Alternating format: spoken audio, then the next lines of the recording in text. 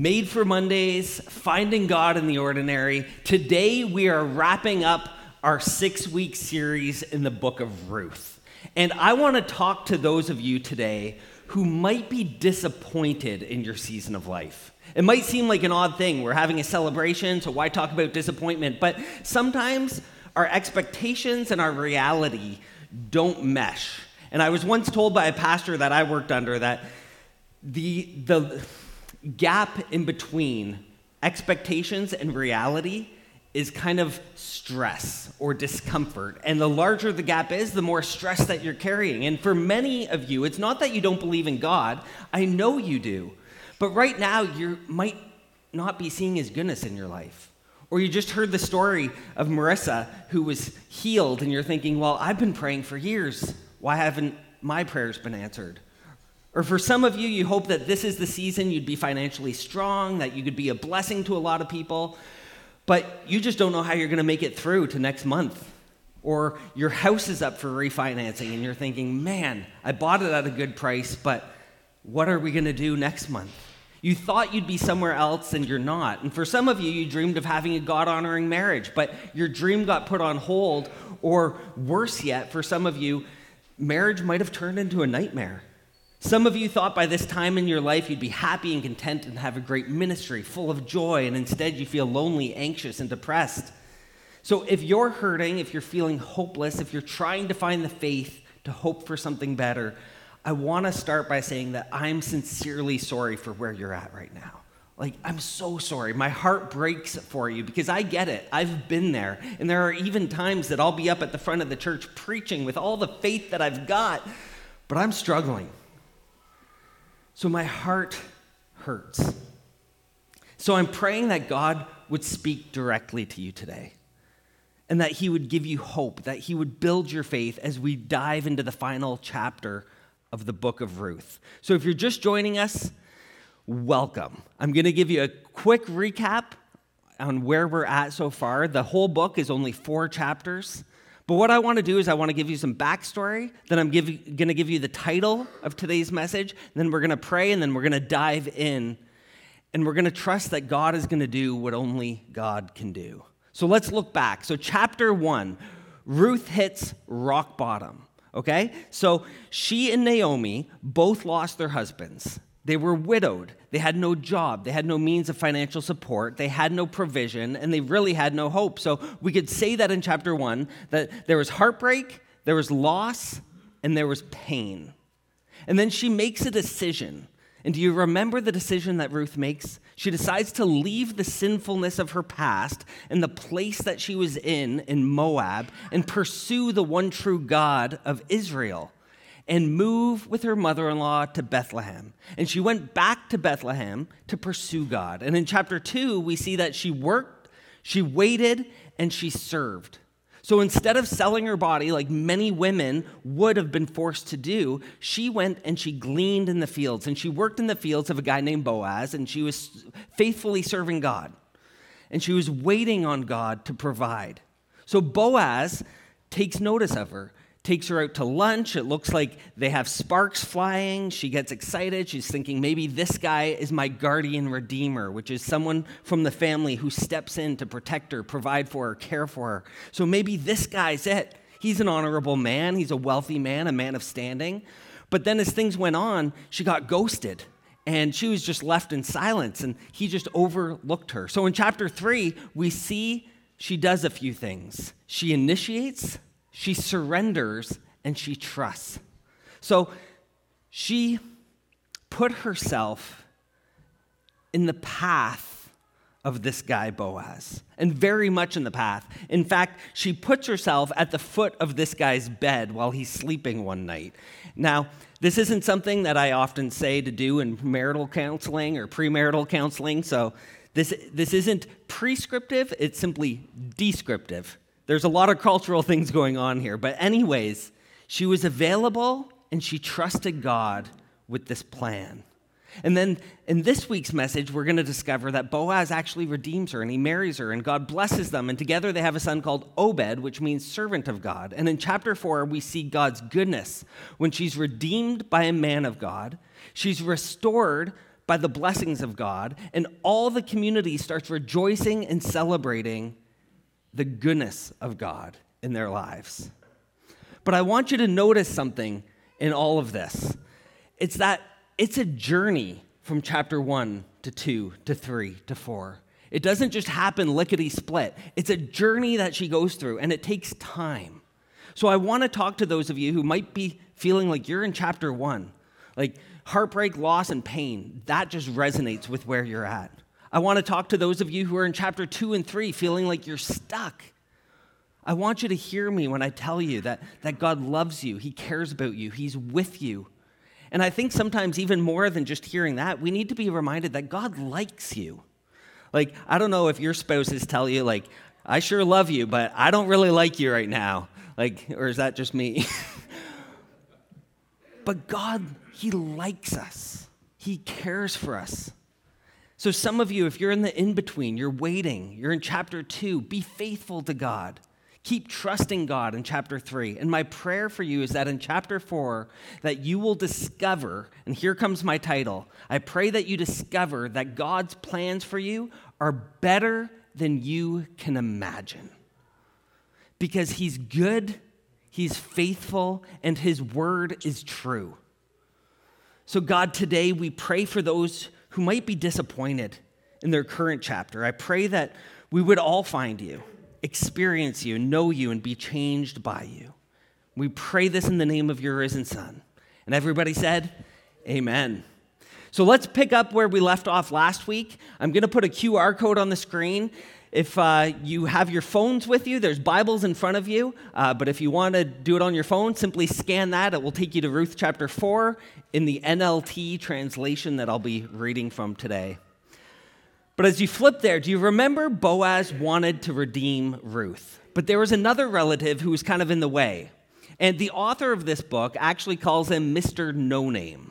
So the Hebrew is actually, it's translated a muted name, or John Doe, meaning we're not going to give this guy a title. He doesn't deserve it. So Boaz goes and meets with Mr. No Name and basically shrewdly works this plan and makes a deal so that he can marry Ruth, provide for her, protect her, bless her as the guardian redeemer. And he does this at the city gate, the place of business. And the elders there pray this prayer of blessing. They pray this: may the Lord make Ruth like the women from whom the whole nation of Israel descended. May you prosper and be famous in Bethlehem. Like, this is pretty amazing. Make Ruth, a Moabite woman, to be like the other women that all of Israel descended from, and may she be famous in Bethlehem. And I don't know about you, but there's a guy that I know from Bethlehem fairly well who's pretty famous, and his name is Jesus, who was born in Bethlehem. But what's amazing is that the elders pray this one prayer of faith, and suddenly we see that one prayer resulted in changed life, a changed family, and ultimately a changed legacy that would impact us to this day. One prayer. So please don't underestimate what God can do through the power of responding to one prayer. So some of you might be stuck, and you might be one prayer away from the blessing that God wants to bring into your life. And so we actually see the answer to this prayer in Ruth chapter 4, verse 13. The elders prayed this prayer in verses 11 to 12, and then we see just one verse. So Boaz took Ruth into his home, and she became his wife. They got married, the two became one flesh. When he slept with her, the Lord enabled her to become pregnant, and she gave birth to a son. The Lord enabled her to become pregnant, and she gave birth to a son.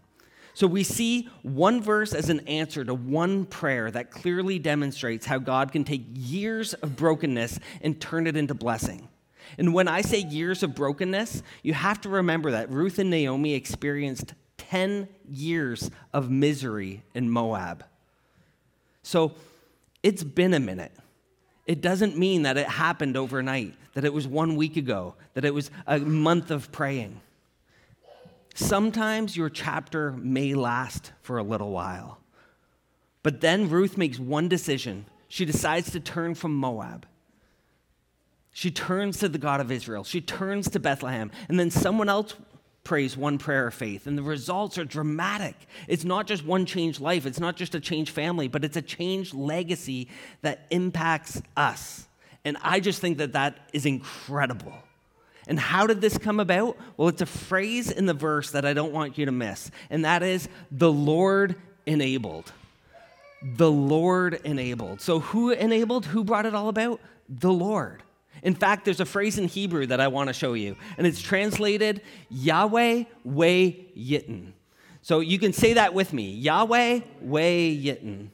And this has been translated in different ways. So I'm going to show you 4 ways it's been translated. In the NIV, it's translated that the Lord enabled. In the ESV, it's translated the Lord gave. CSB, the Lord granted. And the GNT, Good News Translation, the Lord blessed. But no matter how you say it, what I love is it was the Lord who did it. It's not about enabling or blessing or giving. It's about the Lord. And I love that because he is a giving God. He's a granting God. He's an enabling God. He's a blessing God. The Lord enabled. And there might be a different translation in your life right now. A different verb you might use. It might not be the Lord enabled. It might be that the Lord provided for you. The Lord healed. The Lord answered. The Lord restored. For somebody, it might be the Lord opened a door. The Lord proved himself faithful. The Lord made a way when there didn't seem to be a way. It's the Lord who enables. Yahweh way yitten. So whatever you're facing today, here's what I came to tell you. God is able. God is able. Our God is able. You have to believe it. God is able. Ephesians 3 says, now to our God who is able to do immeasurably more than all you can ask or even imagine. That's incredible to me. Not just what we ask, all we can even imagine according to his power that is at work within us. He is able. Whatever you need, God can do it. He can do anything beyond what you can imagine. Now, I know some of you are probably thinking, because I'm probably thinking the same thing. Well, if he can, why didn't he? If he can do it, why hasn't he? If God is able, then why am I sitting here waiting on him to do it? I know my wife has a friend that they've been friends since grade 7, and she's been praying for her since then. And we think, why hasn't God grabbed a hold of her heart yet? And we've had so many cool opportunities, but it just hasn't clicked. But I'm guessing, and I don't know, and I'm guessing that this is something similar that Ruth would have been feeling in chapter 1. So if you remember, her husband died, which wasn't her plan. She turned to God, and she was very loyal to her mother-in-law, Naomi. She's saying, wherever you go, I'll go. Wherever you live, I'll live. Your God will be my God. And in other words, she's saying, I'm sticking with you. And she stuck by her mother-in-law's side while her other sister-in-law kind of bounced. She's like, I'm out of here. See ya. She went back to Moab. And so this woman who's broke, what does she do? She goes and works early in the morning till late at night, gleaning in the fields. And gleaning is simply some of the crop would fall to the ground, and the workers would have to leave it so that people could come behind. Widows and people who were poor and didn't have enough could pick up and glean what was left on the ground. So she's working, and she's trying to just have enough food to eat in order to survive. And she's working her brains out. Her fingers are raw, the dirt under her nails. And she meets a cute guy, and she's thinking, he seems to be interested in me, but then he disappears. And she's thinking, God, where are you? I thought you sent Boaz. I thought you sent this man of God, a man of standing. I thought he was going to be the one to redeem me, and now I'm here waiting. Where are you, God? Why didn't you do what I thought you were going to do? And maybe you're asking that same question. Why didn't you heal the person I love when I prayed? Why didn't you save that marriage? Why didn't you come through in the way that I thought you would come through? Where are you? And so if you're waiting, if you're stuck in chapter 2, stuck in chapter 3, let me remind you that while you are waiting, God is still working. While you're waiting, God is still working. You might not see it, you might not feel it, but he is. And I love what Ruth does when she didn't see anything in this situation. She kept her faith. She didn't let her current situation, her current circumstances define her view of God. She just kept on trusting. She kept her focus. And why? Because Yahweh Wei, God is able. Whatever you need, he is able. And she believed it. She trusted that. He has an answer for every problem that you face. And we could say it this way. He has a lifeline for every letter of the alphabet. Do you guys remember those little promise books? They were popular, I think, in the 90s. I had a DC Talk one, and it was like promises for whatever you're going through. If there was anger, bitterness, worry, anxiety, and it was kind of like an alphabet book, and it would give you a verse to go through. Well, I kind of made the same thing here that I want us to go through. We're going to go through A, B, C, D, E, F, all the way through just for fun to show you that God is able, whatever you need. So starting with A, God answers your prayer. He blesses you abundantly. He comforts you when you're hurting. He delivers you from evil. He empowers you to do his will. Then he forgives all of your sins. He gives you your daily bread. He heals you when you're sick. He illuminates your path. He justifies you by his amazing grace. He keeps you from stumbling. He loves you no matter what. He moves your mountains. He never leaves you nor forsakes you. He overcomes your enemies.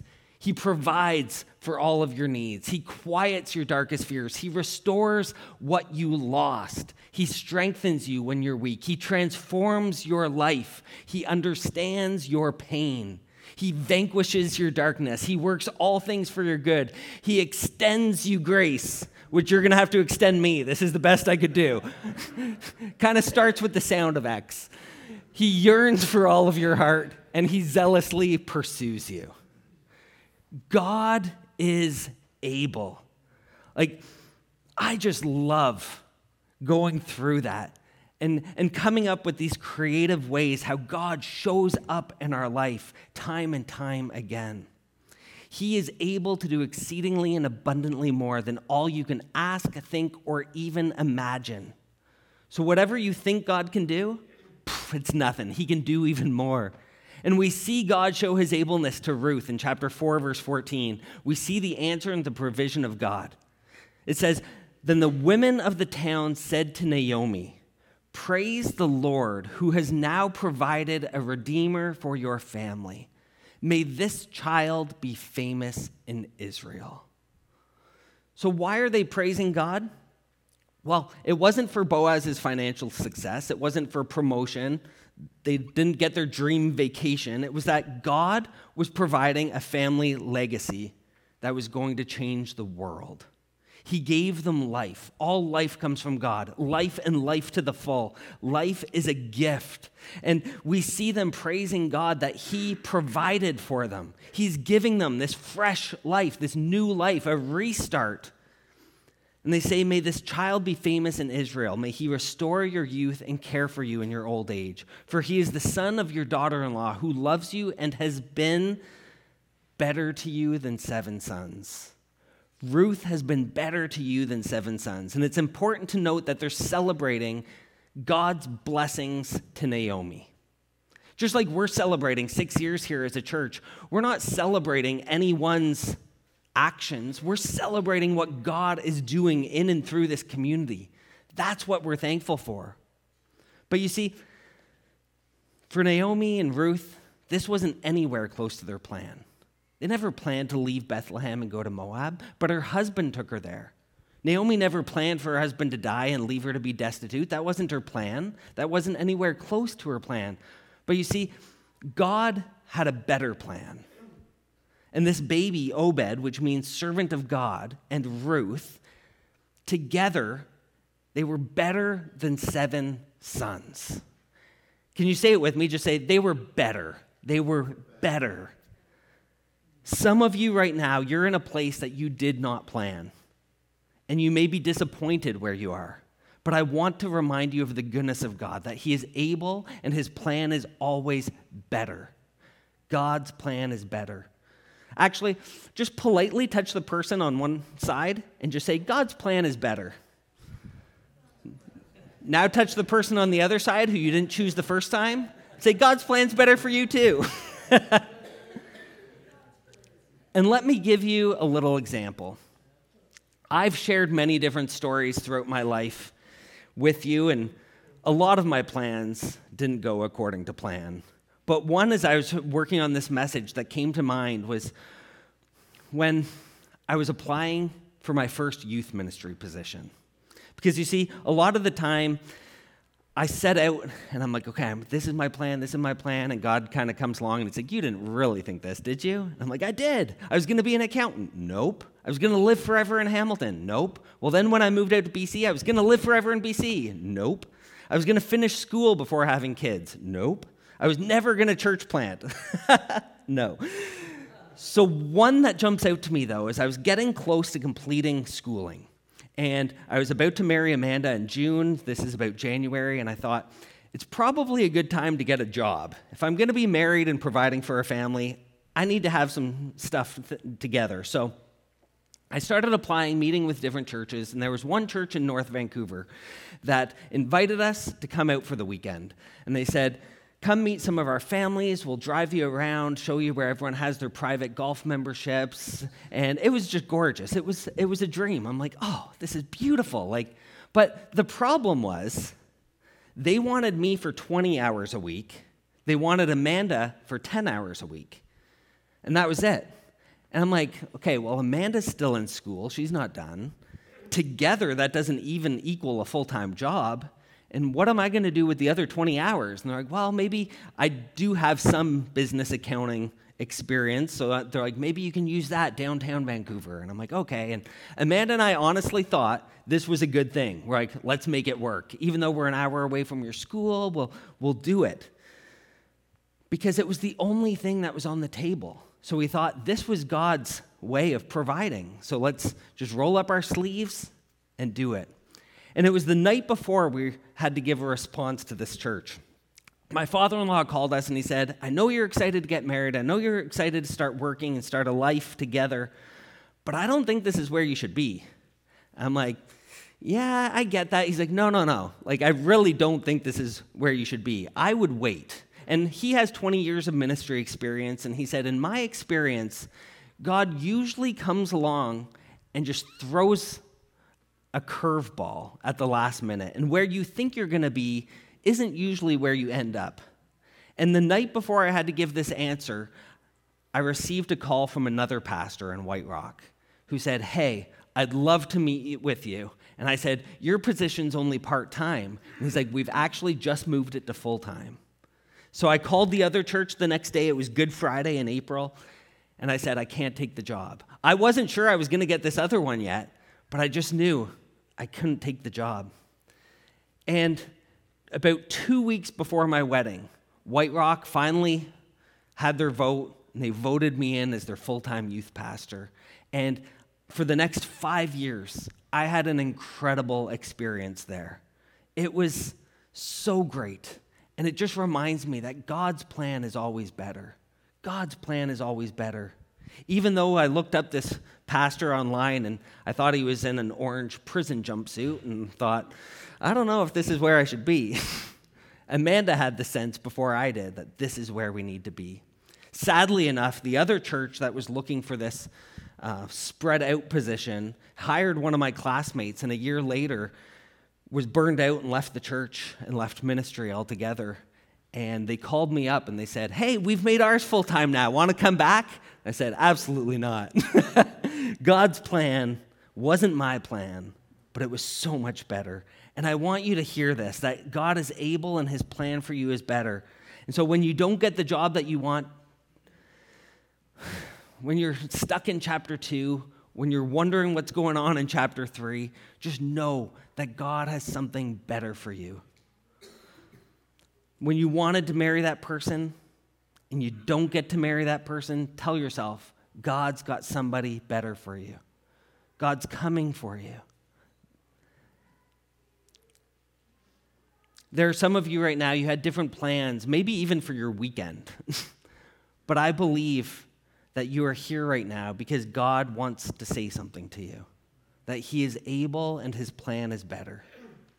So we see the story progress, and it's about to get really powerful. In verse 17, we see the neighbor women said, now at last Naomi has a son again. And they named him Obed, servant of God, and he became the father of Jesse and the grandfather of David. And why does that matter? Well, at the end of Ruth, it goes into a kind of lineage, who came next and who came next and who came next.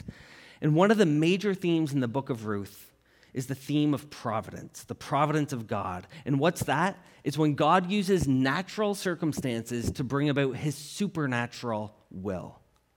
In the book of Ruth, you don't see these physical miracles. There's no parting of the Red Sea, no one walking on water, no raising of the dead. But what you do see is the miraculous providence of God when he uses natural circumstances, working in the field, owning a business, meeting at the city gate.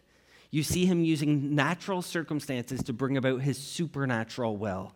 And last week we talked about the providence of God, and we said it's a lot like Hebrew. For those of you who read English, which is all of us, we read from left to right. But in Hebrew, you actually read backwards. You read from right to left. And we say the providence of God is a lot like reading Hebrew. It's best viewed backwards. So let me show you. Who are we as Christians? We're followers of the Son of God, the Lord Jesus Christ. Everything about our lives is about Jesus. We seek him first. He's Lord, he's Savior, he's Redeemer, he's our King. He's our righteousness. He's the door that which we enter. He's the good shepherd. He's the living vine. And as we look at the lineage we looked at last week, we see Jesus, and then we read backwards. He was born to Mary and Joseph, and I'm not going to go through all these names because they're hard to read, and I think I did a decent job last week. But we see the lineage of God working throughout history, and we read it backwards just like Hebrew. And we see the providence of God, because then it eventually gets to the names that we just read in the book of Ruth: Solomon, David, Jesse, and Obed, who was born to Ruth and Boaz. So let's go back to who Ruth was in chapter 1. Do you remember who she is? She's a Moabite woman. And Moabites were known for worshiping this false god, this demon god. They would sacrifice babies to this false god. And she came from a people that were not the people of God. They were far from God. And this sinful Moabite woman turned to the God of Israel, and he redeemed her and he restored her. And she left Moab and went to Bethlehem. And it resulted in our Lord and Savior, Jesus Christ. So I want you to stop for a moment and think about this. When she married Boaz, this was her second marriage. Her first husband died. This wasn't her plan. So if you find yourself in plan B right now, just remember God's plan is better. If you wake up somewhere in life and you didn't want to be there and you're disappointed and you're hurting and you're waiting, remember that while you're waiting, God is still working. God has something better. And I want to show you something. I want to show you the progression of Ruth's identity. And we might call it like a little Easter egg. It's a treasure that's buried right here in the text, but what we see when we read through the book of Ruth is that Ruth's identity is strengthened by the presence of a loving God. Because we're going to watch as the way she sees herself changes as she gets to know God better. So early on, she says this. She says of herself, she sees herself a nokria. I can't say that. I'm probably butchering nokria. I am a foreigner. That's how she refers to herself. Like, I don't belong here. And then in chapter 2, she sees herself as a shifa in Hebrew. And that she says to Boaz, she says, I'm lower than your servants. Like, I'm not even worthy to be one of your servants. I'm lower than that. But then in chapter 3, there's another shift, and she sees herself a step up. I am a ama. I am your servant. And then in chapter 4, this is what I love. She's an Isha. I am your wife. And there's this continual progression that as she gets to know the goodness of God, her identity starts to change. And I know sometimes people ask, why do we need another church in Binbrook? Well, it's because there's different strokes for different folks. There's places that we're going to reach people, Mountainside's going to reach people, Case United's going to reach people, Christ Church of Woodburn's going to reach people. And what we're trying to do is we're trying to reach people and bring them into the presence of God so that their identity can be changed and transformed as they grow closer to Jesus Christ. And some of you right now, spiritually, you might feel like a foreigner not even good enough to be a servant, so low in the places and things of God. But as you get to know God, he will change how you see yourself, and you will become exactly who he calls you to be. He helps you reach your God-given potential in Jesus Christ. And in the book of Ruth, which is in the Old Testament, the gospel, which is more from the New Testament, it's all over this book. Who's Ruth? She's a foreigner. She's a stranger. She's lost, broken in Moab. She leaves Moab, pursues the one true God in Bethlehem, and she feels lower than a servant. She's not worthy. Yet Boaz loves her. He redeems her. He restores her. He saves her, not as a slave, not as a servant, but as his wife, as a family member. And that's why I'm here to tell somebody that if you are in Christ, this is your story. If you've been born again, you've been made new by the grace of Jesus. This is your story, because one time in your life, you were far from God. You were hurting and broken and hopeless, but God had something better for you. Better than you could ever imagine. And God sent his one and only Son, Jesus, the Lamb of God, who is without sin, who shed his blood and died again, so that anyone who died and rose again, so that anyone who calls on the name of Jesus would be saved. And we see this same story in the New Testament, in the letter to Ephesus, to the Ephesians, when Paul told us the same story in the New Testament and said, don't forget that you Gentiles used to be outsiders. In those days, you were living apart from Christ. You lived in this world without God and without hope. But now you have been united with Christ Jesus. Now you've been brought near to him through the blood of Christ. And Scripture says, so now you Gentiles are no longer strangers and foreigners. You are citizens along with God's holy people. You are members of God's own family. You're an Isha. You're a wife, the bride of Christ. You're an ambassador of the Most High God. You're the light of the world. You're a child of the living God. A joint heir in the kingdom of the Lord Jesus Christ. That is who you are. So when you know him, you're not stuck in Moab anymore. You find the blessings of God in Bethlehem. So again, if you're stuck in the in-between today, stay faithful to God. Keep pursuing him. Because Yahweh Wei Yitten, our God, is able to do exceedingly and abundantly more than all you can ask or imagine, according to his power that is at work within you. While you're waiting, just remember that God's still working. God's plan is better. There is a chapter 4. His blessings are real. He's working in all things to bring about good to those who love him and are called according to his purpose. And one day, you're going to be able to look back, just like reading Hebrew, look back on your life and see God's faithfulness all the way through. Let's pray. Father, we thank you. We worship you.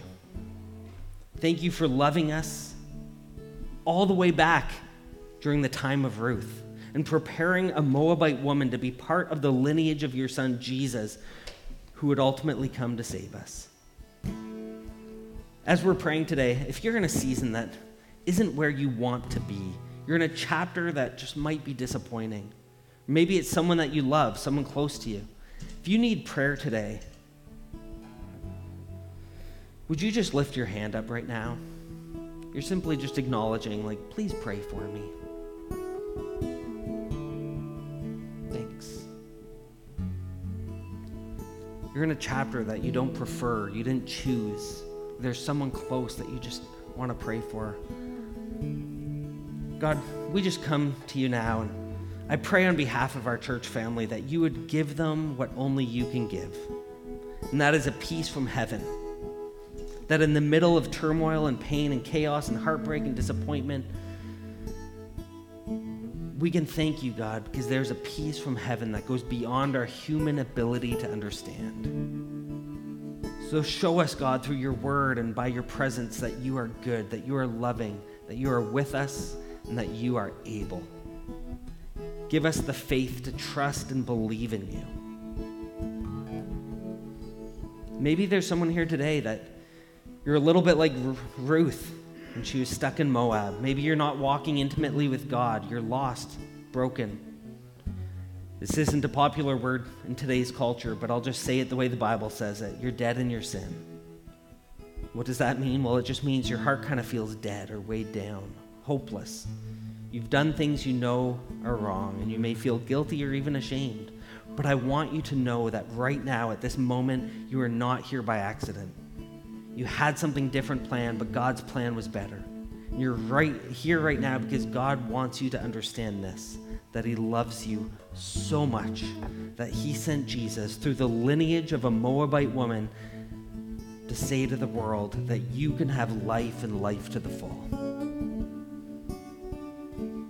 Jesus, the Son of God, perfect in every way, died for the forgiveness of all of our sins. And God raised him from the dead, defeating death, hell, and the grave, so that anyone, including you, including me, doesn't matter what you've done, how alone you feel, how far away from God you might feel, anyone who calls on the name of Jesus, he will hear your prayers and make you new.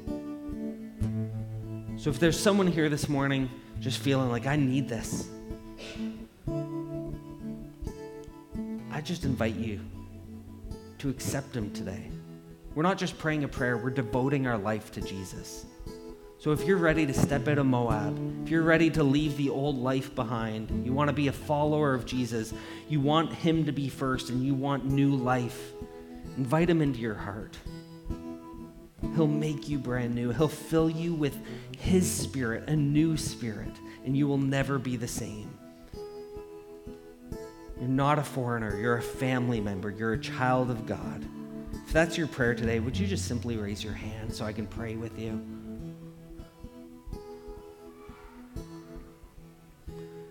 And let's all pray this prayer together, because nobody prays alone. You can say it in the quietness of your heart, softly on your lips, or even out loud. But Heavenly Father, forgive my sins. Save me. Be the Lord of my life. Thank you for loving me, for forgiving me, for making me new. My life is not my own. I give it all to you. Thank you for this new life. You have all of mine. And it's in Jesus' name we pray. Amen.